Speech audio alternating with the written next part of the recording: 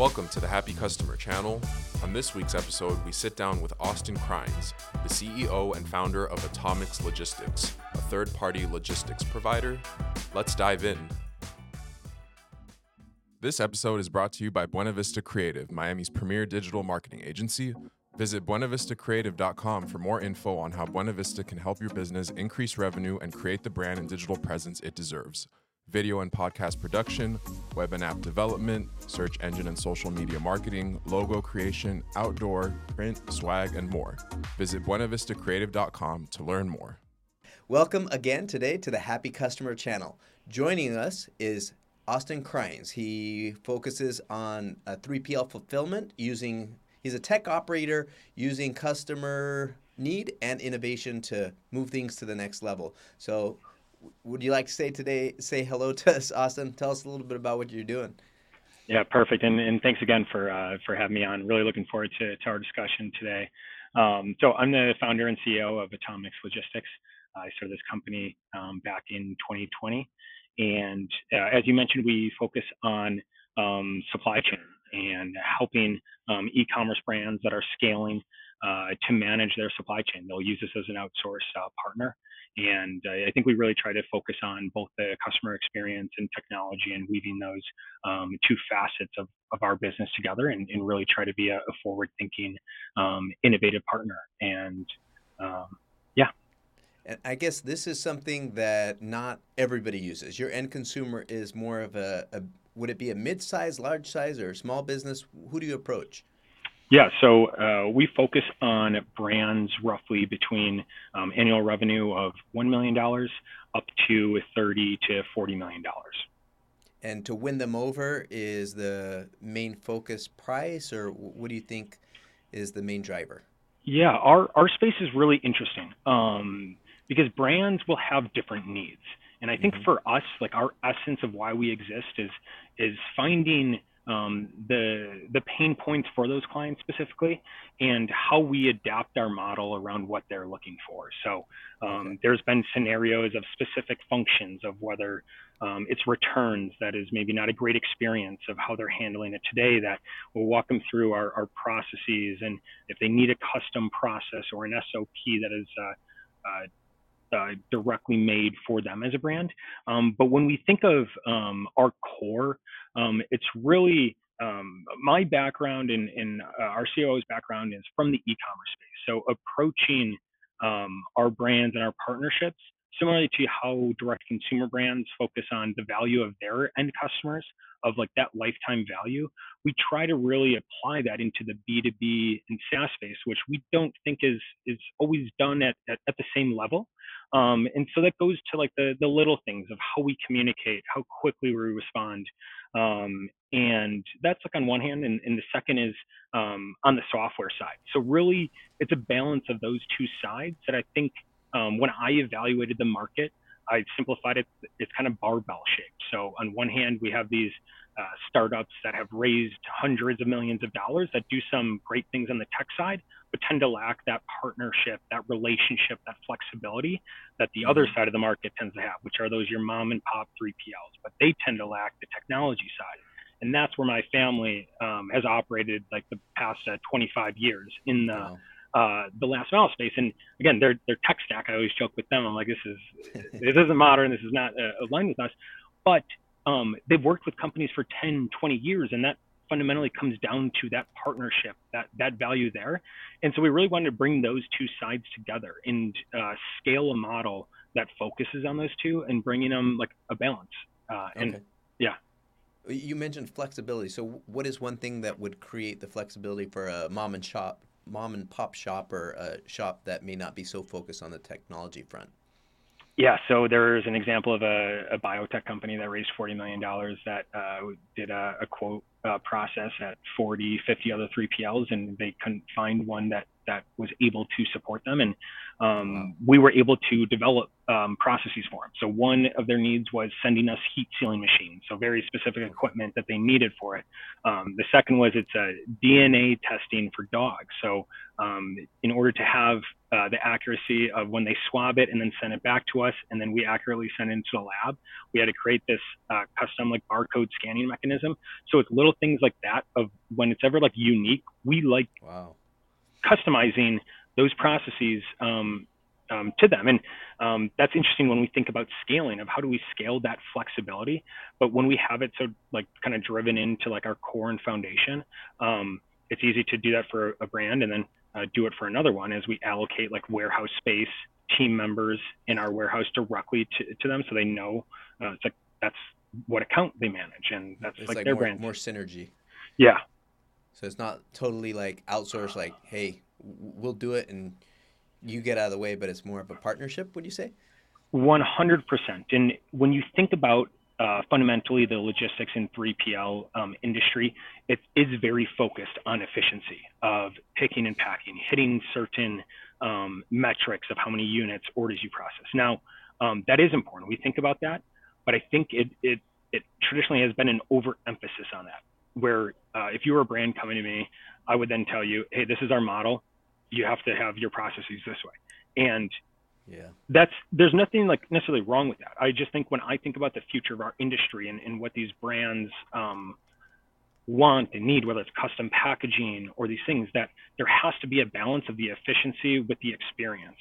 And that is like those two like sides to it of, hey, how do we remain efficient, profitable, right margins, while also taking care of our customers on that experience side of what they need, because there is the fundamental goal of aligning our interests of what they want, what we want, and if you're able to package that properly, and again, that's what we're still figuring it out. I mean, we're 3 years into it, and I think we've had tremendous like growth, but we have a long ways to go. But I think that's what we're all focused on is that alignment of both the brand with the 3PL.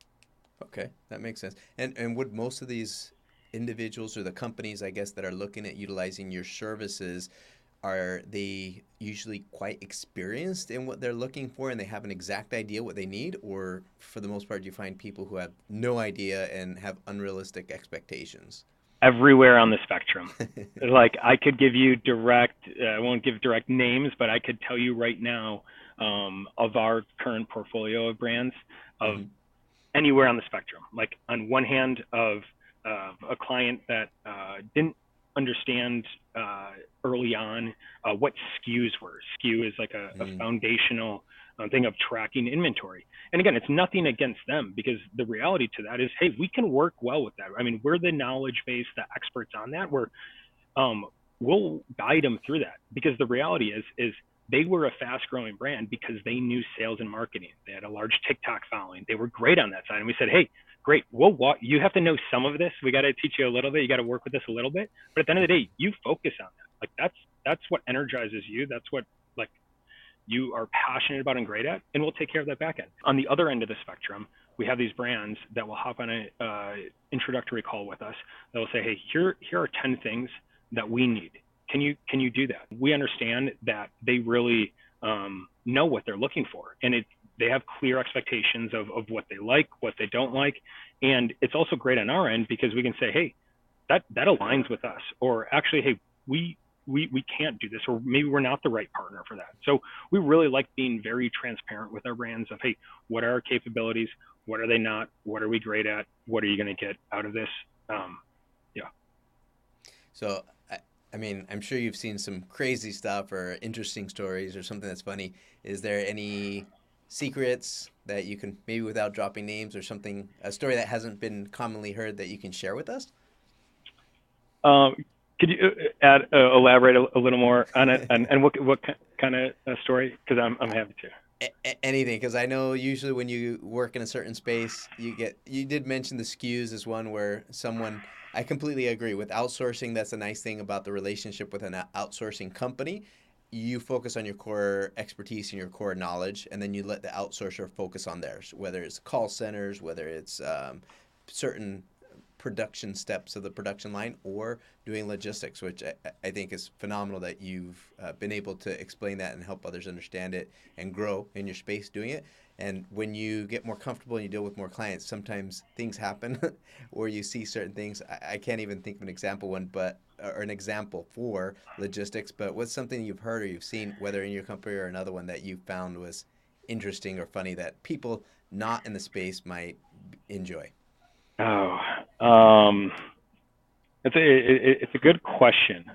I'd like to keep things positive. I had some negative things because it's interesting in our supply chain space. Someone was talking to me the other day about how it's um, not necessarily an underappreciated, but partly like unrewarding, like in a way. And it was interesting for me to hear that because I don't know, I kind of fundamentally look at it a bit different. I think what we focus on is our culture and what we do here, and whether it's every Friday that we have lunch together with our team. I think we try to create an atmosphere around anything that we do to be enjoyable.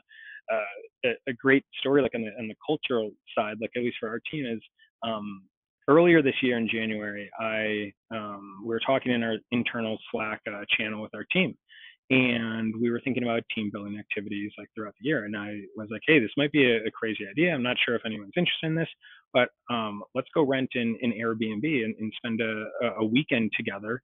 And yeah, spend a weekend together, do some like meetings, like keep it productive, but also just enjoy like each other's presence and Okay. have some beers and do that. And people jumped on it. And I don't know, it was maybe a little surprising. I don't know what everyone's like level of comfort is, but I think it was awesome that we did that back on February 25th. And it was awesome to see, to be able to have our team in other environments and to really like, I don't know, create a family-like culture in a way that, hey, we know that we got each other's back. So I'm not sure if that was exactly where you're going with that. I'll think of some other examples, but Okay.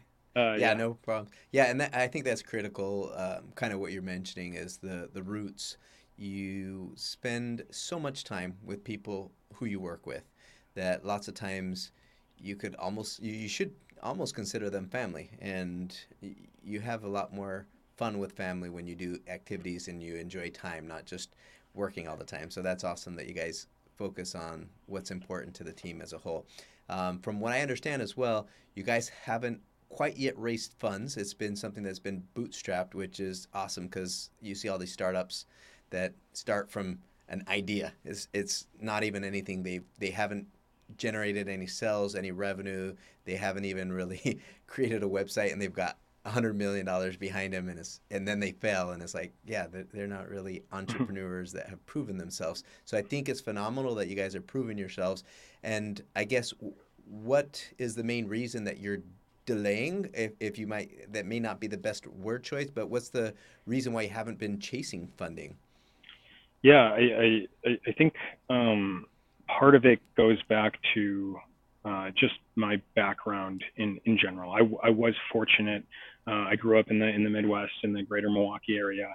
I was fortunate to get a scholarship to play lacrosse in boarding school for 2 years in high school, and then go on to play in college, and be exposed to just a greater network of people, and then work in finance in New York. But for me, growing up, I never knew what venture capital was. I barely was really aware of like other schools that were in the Ivy League besides like Yale and Harvard. And I was around my father's company, who quote unquote has bootstrapped it their entire life, and we had a middle class family, and we had everything that we needed. And so when I've always been attracted to entrepreneurial things. I did start in finance because I wasn't really sure of what idea I really wanted to go all in on and commit to. And when I started this back in August of 2020, I started out of my dad's warehouse. They were a transportation company and had a few hundred extra square feet in an office and a spare office.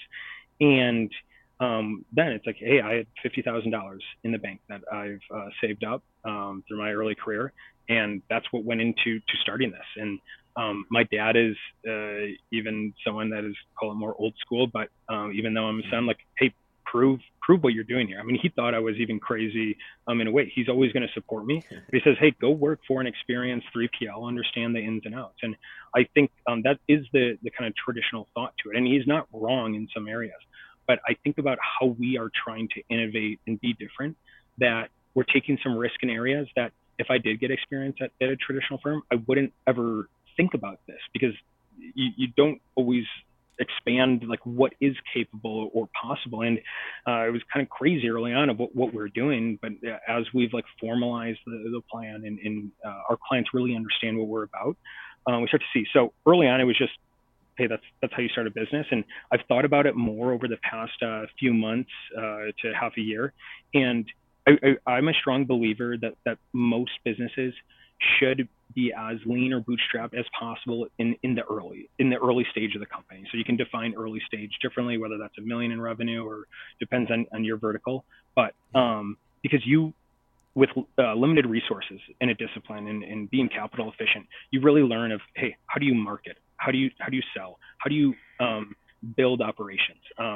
And then when you have a greater idea of that by working with like necessities, when you do raise money later, whether that's $100,000 or a few $1 million, that you have a better, you're not testing really anymore with large sums of money. You have a decent idea and a degree of confidence of, hey, where you're going to invest in and what that return is going to be.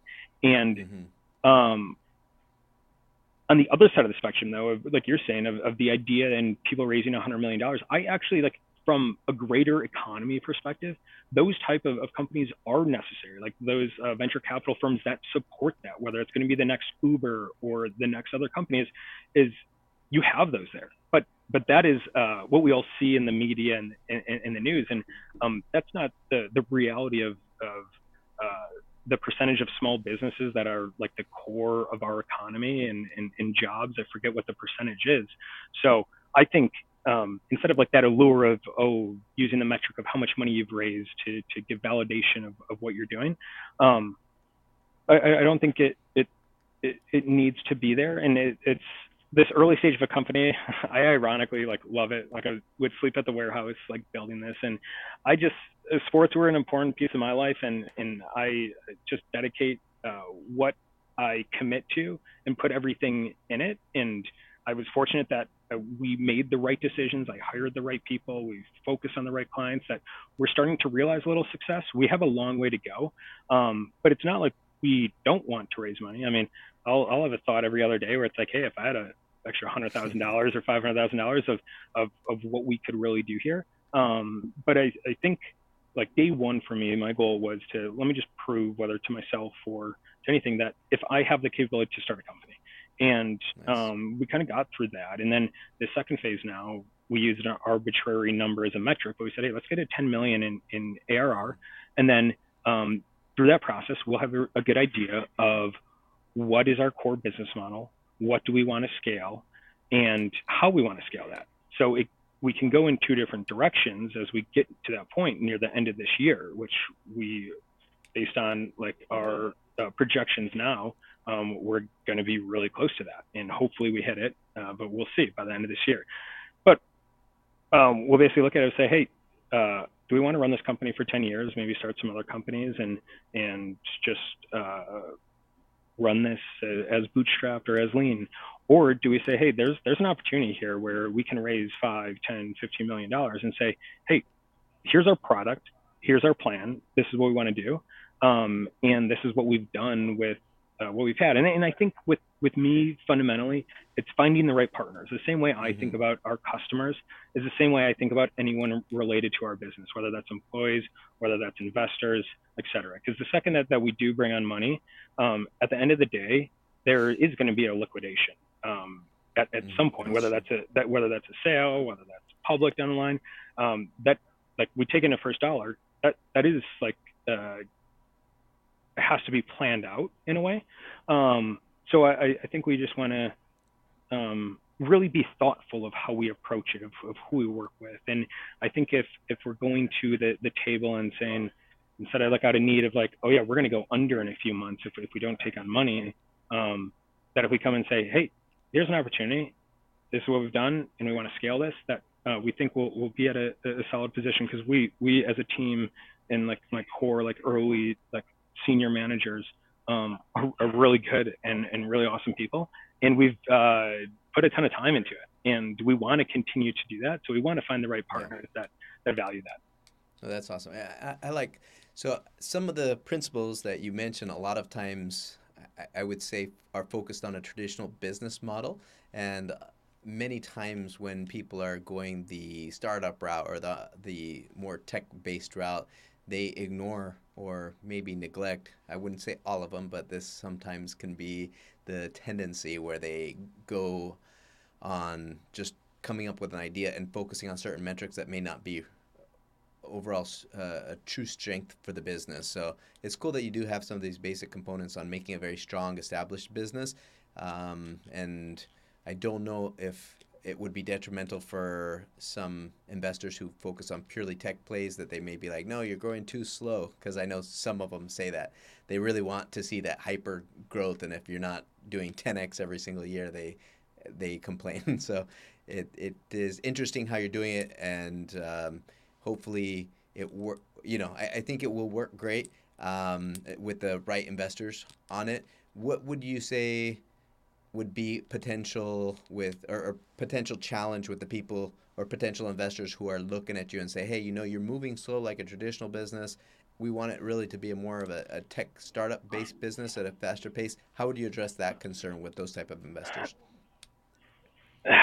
So it's a challenge. No, it's a great question, and let me just give a quick story anecdote on this, because I'm going through the process of speaking with investors across the spectrum, at traditional VC firms to family offices, etc. I heard a great anecdote from one of the investors at a firm on the East Coast that told me about a story about a consumer brand product that raised capital.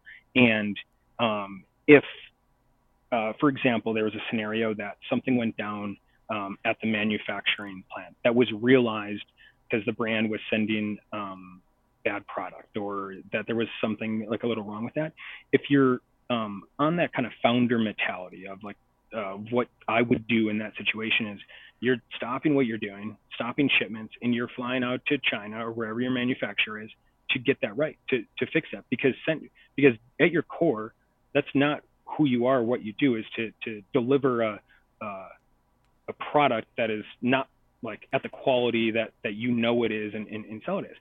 But there's investors that are like, what? We have to show 10-20% month over month growth. Like that's fine. We're not shutting off the manufacturer. You can fly out there and try to figure it out, but everything else is going to keep going up. And I think about that, and for me, and that's just ultimately where like you got to find that alignment of who are you bringing on, like at the core, like, because when you think about actually the long-term value of what's going on there, if you evaluate, hey, you're sending this product that isn't great, and all these returns and these like bad reviews and things, like when you think about that true essence of that brand that you're building there, like that lifetime value of those customers, of that side to it, that's where that value creation is. So instead of thinking about that short term, hey, you gotta show this metric, month over month growth, etc., versus, hey, we're gonna lose $500,000 of revenue, but long term, this is what we got to do, and this is how we communicate it, and this is how we approach that strategy. So I think, and I know that was a bit of a tangent from your question, and so going back to your question, yeah, and I think it was just important. It was eye-opening for me to actually hear that story from an investor too, and I was like, hey, I like you, like I like how you think, because they were saying that they approach it a little differently because they came from the entrepreneurship side. And I don't know if he's using it as a tactic to kind of sell me and understand like what I like, but I don't think he knew too much about me. And to hear that, I was like, oh, and I even told him that. I was like, this is, I don't know, refreshing in a way to hear. But and I think that's why it's critical to have the right partnerships, because a lot of times when people bring in investors, they're like, who's going to give me the biggest valuation or prove to be the signal so that way I can get things moving. And at that point, they get the money, but then they're getting hassled, and the people don't really understand what the business is about. So that's really good that you're looking for the right partners. Yeah. Let me answer your question directly Yeah. here. So if so to make it clear, I want to grow as fast as we possibly can. Now, we have to do it sustainably. So if someone came to us and said, "Hey, you're growing like not fast enough," then it's like, okay, that's fine. We're not going to hit your targets of what you want in 10xing in 2 years or whatever their expectations would be, because the sustainability piece to it is important. Is because the second that we're starting to grow faster and faster, if that's leading to poor execution on the customer experience and that side, and guess what? We're gonna slow that down because we want to get that foundation still built. We're still going to grow as quickly and manageably as we can, but we're not going to grow at all costs. We're not just going to say, "Hey, that's all right. Let's just keep churning 10% of our customers." Like that's not what we necessarily believe in. Now, the second piece of the question, it was good because it's what we think about, is the SaaS component. And it's really interesting. We've been building a proprietary software to make our experience of managing our warehouse easier, so our warehouse management system, but then also making the app that our brands use super modern, super intuitive, and just easy to manage. I would always joke that my mom was around our warehouse quite a bit when we were building this company, and I was like, I want my mom to be able to either be a brand that's working with us. She knows how to create an order, because we know our teams that we're working with are going to have customer service team members in here, or these people that a lot of slowness and inefficiencies of just understanding the software piece it makes it more like time consuming. So we said, hey, let's make this as intuitive, as easy as possible. And then same thing for the warehouse within us. And we're building from the architecture, from the core base of our technology, of our APIs, et cetera, that we will be able to fairly easily turn this into a SaaS model. So if brands wanted to manage their own warehouse, ship their own product, that we have created this lightweight, easy WMS system. And for that, that is something we think about. And that's going to be a revenue stream for us. And if an investor said, hey, this is what we want to invest in, I still have more work on my end to beta test. I have a thesis that there is this need in the market of what tools are out there and what isn't. And I already start talking to brands like about this, but I would want more validation around kind of testing it to really say, hey, if we got $5 million around the SaaS product, then hey, we can return $20 million from this in a year, 2 years.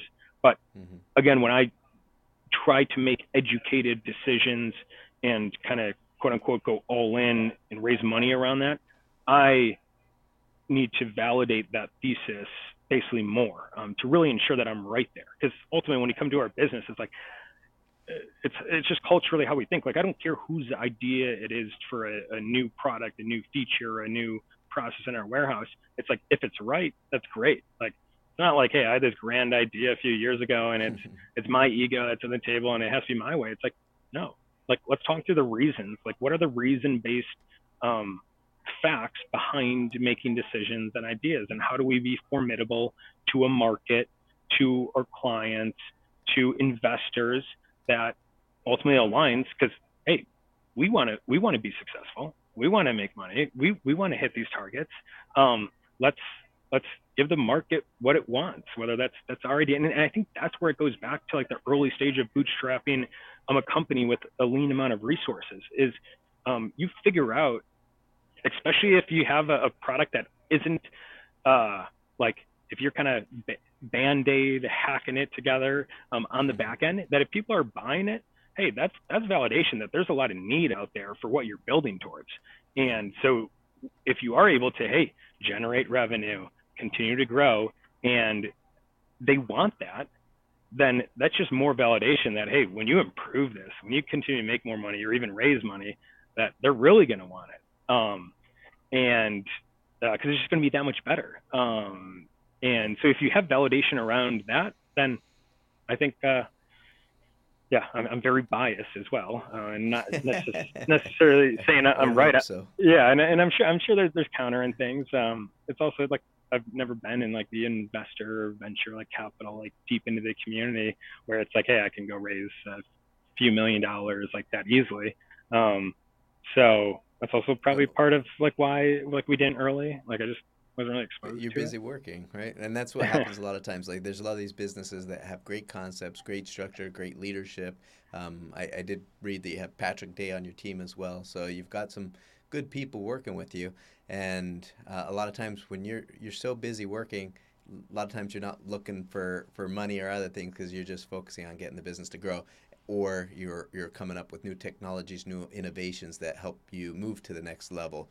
I do like how you were mentioning about the tool. Did you say WPS? WMS, so it stands for WMS. Warehouse Management System. There we go. WMS, so the WMS Warehouse Management System. With that, I know sometimes when technologies are created, it will either, if you try to serve a large market or try to accommodate everybody, it takes so long to come up with the right platform because it has to look at so many variables. Or if you want to launch quickly and have a platform that works effectively, then you got to narrow down many times to a certain type of clientele or market segment. Is that some things that you're encountering while working on your WMS, or can you tell us some learnings that you've gone through? 100%. With our industry here, there is a fundamental difference of what the needs are from a brand perspective, from brand launching to call it between 5, 10, I'd probably argue up to 20 or $30 million. There's variations, but needs between that, call it SMB market versus mid-market and enterprise in terms of the capabilities, the features that you need in order to effectively manage the logistics function of your business. And that is why I come in and say the lightweight warehouse management piece to it, so that you have the fundamental pieces of managing SKUs, inventory, turnover, purchase orders, all of these pieces where what tends to happen, even when I started this company, I didn't bring our CTO on. I have a kind of funny story on how I didn't have an early tech founder like day one. I did get one early, but not day one. So I was like, hey, I'm starting this business. I have to license the software. And there was about 40 to 50% of the features and the things in that we didn't need, because that was traditionally done in our industry where you're licensed 3PL software, and they create it for every type of 3PL. We only needed specific things of it. And so it was frustrating when we're training new team members within our warehouse. Well, hey, we don't have to use this, you don't use that, ignore it. It's like, it leads to inefficiencies while training our team. And then when our brands are being onboarded, it's like, well, it's a kind of a convoluted way of, yeah, don't worry about that because you don't have to use that in this. And so we said, hey, let's just create what our brands need today. So if there's a brand that was doing, and there's nuances to it, because if you're a one SKU, meaning you have like a one product and all your distribution is direct to consumer, I guess even if you had some B2B, and you had $100 million in revenue, well, hey, maybe you don't need all of the complexities of an ERP system, but typically an ERP is like the more enterprise level of like the inventory and warehouse management industry. So I guess we probably would have to evaluate like if a lightweight in our sense made sense, but that's where I'd say of like, hey, the needs of these brands at that larger scale where things get more complex with their different types of SKUs, their different channels, their B2B, EDI distribution that they require. But it's different than the smaller side.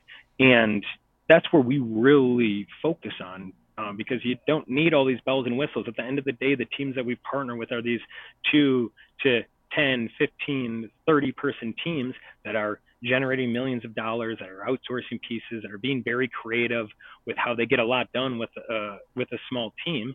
And they don't have someone dedicated necessarily to supply chain, at least in the earlier stage. So they want to be in the software, whether it's a founder or co-founder.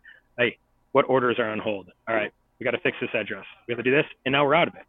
Instead of, all right, I'm spending 10 hours in this software because it's too complex, I can't understand it, it's not intuitive, and now it's like, well, there goes my day. 100%. So yeah, it's interesting.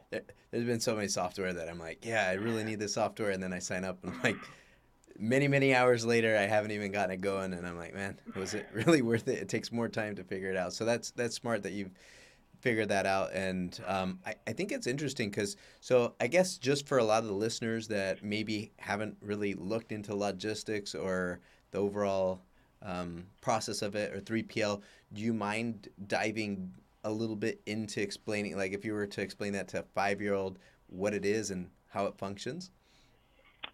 Yeah. So once your product is produced from a manufacturer, you will have it shipped either to your house or to a 3PL, a third-party logistics fulfillment partner. So that's what we are. Because fundamentally, there's two ways to ship your product to end customers: is either to do it yourself out of your house or your own warehouse, or to use a partner.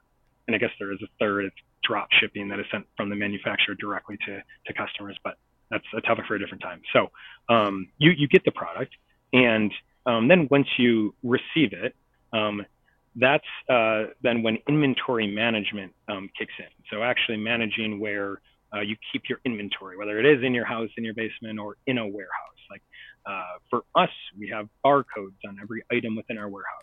All of our locations are barcoded. And that's important as we're managing thousands, tens of thousands of SKUs, is because now, whether it's a 3PL or a brand, you get orders from your website. So you'll have your Shopify website, that's a store you own, or you might be on Amazon. But that store, that customer, as you place an order on their store, that gets sent to the back end of Shopify. Now, if you're doing it yourself, then you'll receive that order. It'll say, hey, you have to pick this item, and then you decide how you want to pack it if you're doing it yourself. And so you buy some boxes from a supplier online, and you get those boxes. Yeah. So you either, so there's a lot of like kind of steps to it, but if you break it down, it's fairly straightforward. But you get boxes from a supplier, and in a case of a 3PL, we keep inventory of like 50 plus different size boxes, or they can use custom boxes with us. So when that order is placed and sent, you then go through that picking, packing, and then the shipping side to it. So once all the boxes packed up, then you put the label on it. Now it's time to ship it. And so if it's out of your house, most likely you're going to go to USPS, drop it off at their location. A quick hack, if any listeners are doing it themselves, there is, as you start doing a little more volume out of your house or wherever you are, you can get USPS to pick up. I don't know if residential addresses work. I'm sure there's a way that people can figure it out, but they can do that pickup there. And again, if you're working with a 3PL, they do this entire process for you. So we have our software that'll manage that receiving. So they'll say, hey, we're sending you 20 boxes from our manufacturer. Great, we get that. We do our inventory control. We do all of the extra kind of quality and inspection to ensure it's what the manufacturer sent to us. Then we have the barcoding within our warehouse. So once the orders come to us, that's where, hey, we're receiving thousands of orders a day, that we have our software guiding us of, hey, we're picking this order from this location, that location. Now we go to the pack station, and then at the pack station, if you have custom packaging, great, the software will tell you that. If it has standard packaging, it'll tell you what dimension is, and there's all this kind of software algorithms going on in the background. And then it'll tell you it's going to USPS, so then it'll go down the assembly line and then go into the USPS bin. And at the end of the day, the carriers pick it up, they bring it back to their distribution facility, and then it arrives on your doorstep. So hopefully that's concise enough. Yeah. So main thing is when you're a company selling stuff, instead of you dealing with the shipping, let someone else do it for you. Is that cover most of the parts? And do you guys actually have these big trucks where you got to take it to someone else? I don't know. So, do they call it the last mile or something like that? The last mile. We do not own our own trucks there. So we'll use all of the major carriers, because we ship 70% of our orders within the United States, and then 30% are international, whether Canada, the UK, Australia, et cetera. Okay. So they handle all those pieces to it. The last mile, so that's actually the type of company that my father's company, or the company that he owns, they have about 150 cars, vans up to 26 footers that do all distribution in the greater Milwaukee, Chicago, Minneapolis region. So that's what they do, all around the route optimization of dropping off here, there, next. For us, we're doing all of that optimization within the four walls of the warehouse, and then the carriers do that end delivery. So everything that I talked about those last 10 minutes, the brands can do that themselves, or they can go to someone like us and we'll do it all for you. And you do the fun stuff on the sales and marketing. Awesome. Okay. And then would it be, so I know well, I've seen videos. I'm sure most people have seen videos of some of these automated modern warehouses where they've got these little robots that pick up trays and move them from one section to another. Is that kind of how some things worked in your warehouses to a certain extent, or is that kind of like part of the long-term plans and processes? Yeah, so when we start talking about robotics, it's actually such an interesting topic, because where we get with the robotics and automation, like it's really eye-catching in a way. We were just out in Chicago at a ProMat show that 80% of the show was about robotics and automation. And the application for earlier stage companies, it's getting a lot more realistic, but it's still not as prevalent as maybe the media makes it seem. We'll be investing in certain automation tools within our warehouse. But when we start talking more about robotics, that will be a topic in the next, call it 6 to 18 months for us. We're especially with the more personalized operations in these parts to it, we'd call it still fairly manual. We can create efficiencies through that. But in terms of investing, whether it's on the OpEx side or the CapEx side, that'll come in the next few months, as we ultimately collect data, as we move through so many different products, SKUs. We essentially want that data that we have on our end to say, perfect, here's our kind of assembly line processes, et cetera. This is exactly how we automate it, instead of, oh, well, let's build for this. Well, guess what? We don't know if we're going to bring on 10 more apparel companies in the next 3 weeks. That could change the structure here. Or if it's, hey, there's going to be 20 new health and beauty companies that have an average of 10 or 20 SKUs, and they're going to require some else. So I think for us, it's collecting all that data. As we get all those brands, how do we then further automate that and provide a more streamlined experience? Well, that makes sense. That's part of the growth too. As you keep moving, adding more automation, more technology and tools, then it'll make you even more effective and efficient. And then for those investors who are looking for additional X's to their growth, it's like, hey, we got it here. That's very cool. Totally. I know there's certain businesses that it may not have any relation, and feel free to let me know if I'm way off my thoughts on this one, but it just kind of popped in my mind. And I know there's some businesses that, well, I guess, Airbnb, what is it called? Turo, some of these other ones, they don't really have any assets. They just have the platforms that allow other people to leverage their resources to simplify it. Is there any way to do that with like Atomix or 3PL, where they can say, hey, look, you have warehouses, you have extra space, we can utilize that for you guys and pay you some type of returns, and then we use that for the inventory? Is that something that potentially the tools you're working on can do in the future? No, we don't want to. And I have a strong thesis on this, because theoretically what you're saying, there's companies that exist at a large scale, even in our industry. And I have a strong belief that in order to provide the best and the necessary customer experience, being more vertically integrated allows that to be kind of the most effective value kind of creation and prop. And what I mean by that is these companies have existed in our space. They're called 4PLs, where they operate as a software layer above it that will connect, like let's say we had an extra 100,000 square feet of warehouse space. They would then leverage our warehouse to run through it. Now, so what they provide is that software. So a brand is going through them, and then we're just doing the operational piece to it. But the reality of the logistics space is things are never perfect. And you can, and so there is always a level of insight that a brand will need or want. And now if that software company is the one owning that relationship through the software, client is hey, this shipment isn't going out, or this carrier, something happened here. Now, that communication has to go to that warehouse, and then that warehouse has to figure it out, and then get back to the software company, and then get back to the brand. And that adds like 10 to 30% increase in overall costs to a brand. And that's just for like the software piece on it. So the way that we look at it is, hey, my customer experience team is in our warehouse, like right here behind me. I can look out here and see our pods and our micro warehouses like right out here. And we'll do that at scale, like with our teams, with that boots on the ground, is because we can give that visibility in real time, in 15 minutes, direct to them, and to have that. And these brands are looking for, or at least the ones that we focus on, are looking for that type of control and insight, because there's whether it's the premium that you pay for that, and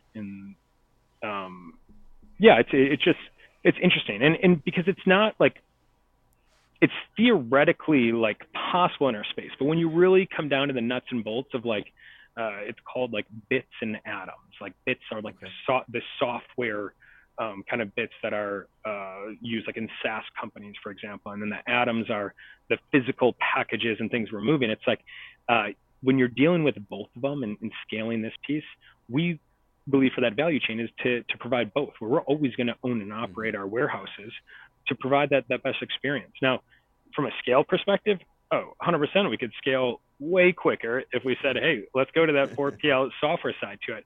But for me, I mean, whether it's coming from the e-commerce background or just our strong opinions, we think that the own and operating and continue to scaling that way is the best kind of value creation strategy in our space. Awesome. Well, that's good. And I think it's critical for people to know what they're good at, what they like, and what the focus is. So let's say we've had viewers who've been watching today, and they're like, man, Austin and Atomix has exactly Logistics has exactly what we need. We've been looking for someone like this. How would they get a hold of you guys? Yeah, shoot me an email, austin@atomixlogistics.com. Our website, Atomix Logistics, any social media channel from YouTube to LinkedIn to Twitter. It's ATOMIX Logistics. And that's why you're wearing the hat, so people know how to spell it. Exactly. right there. Exactly.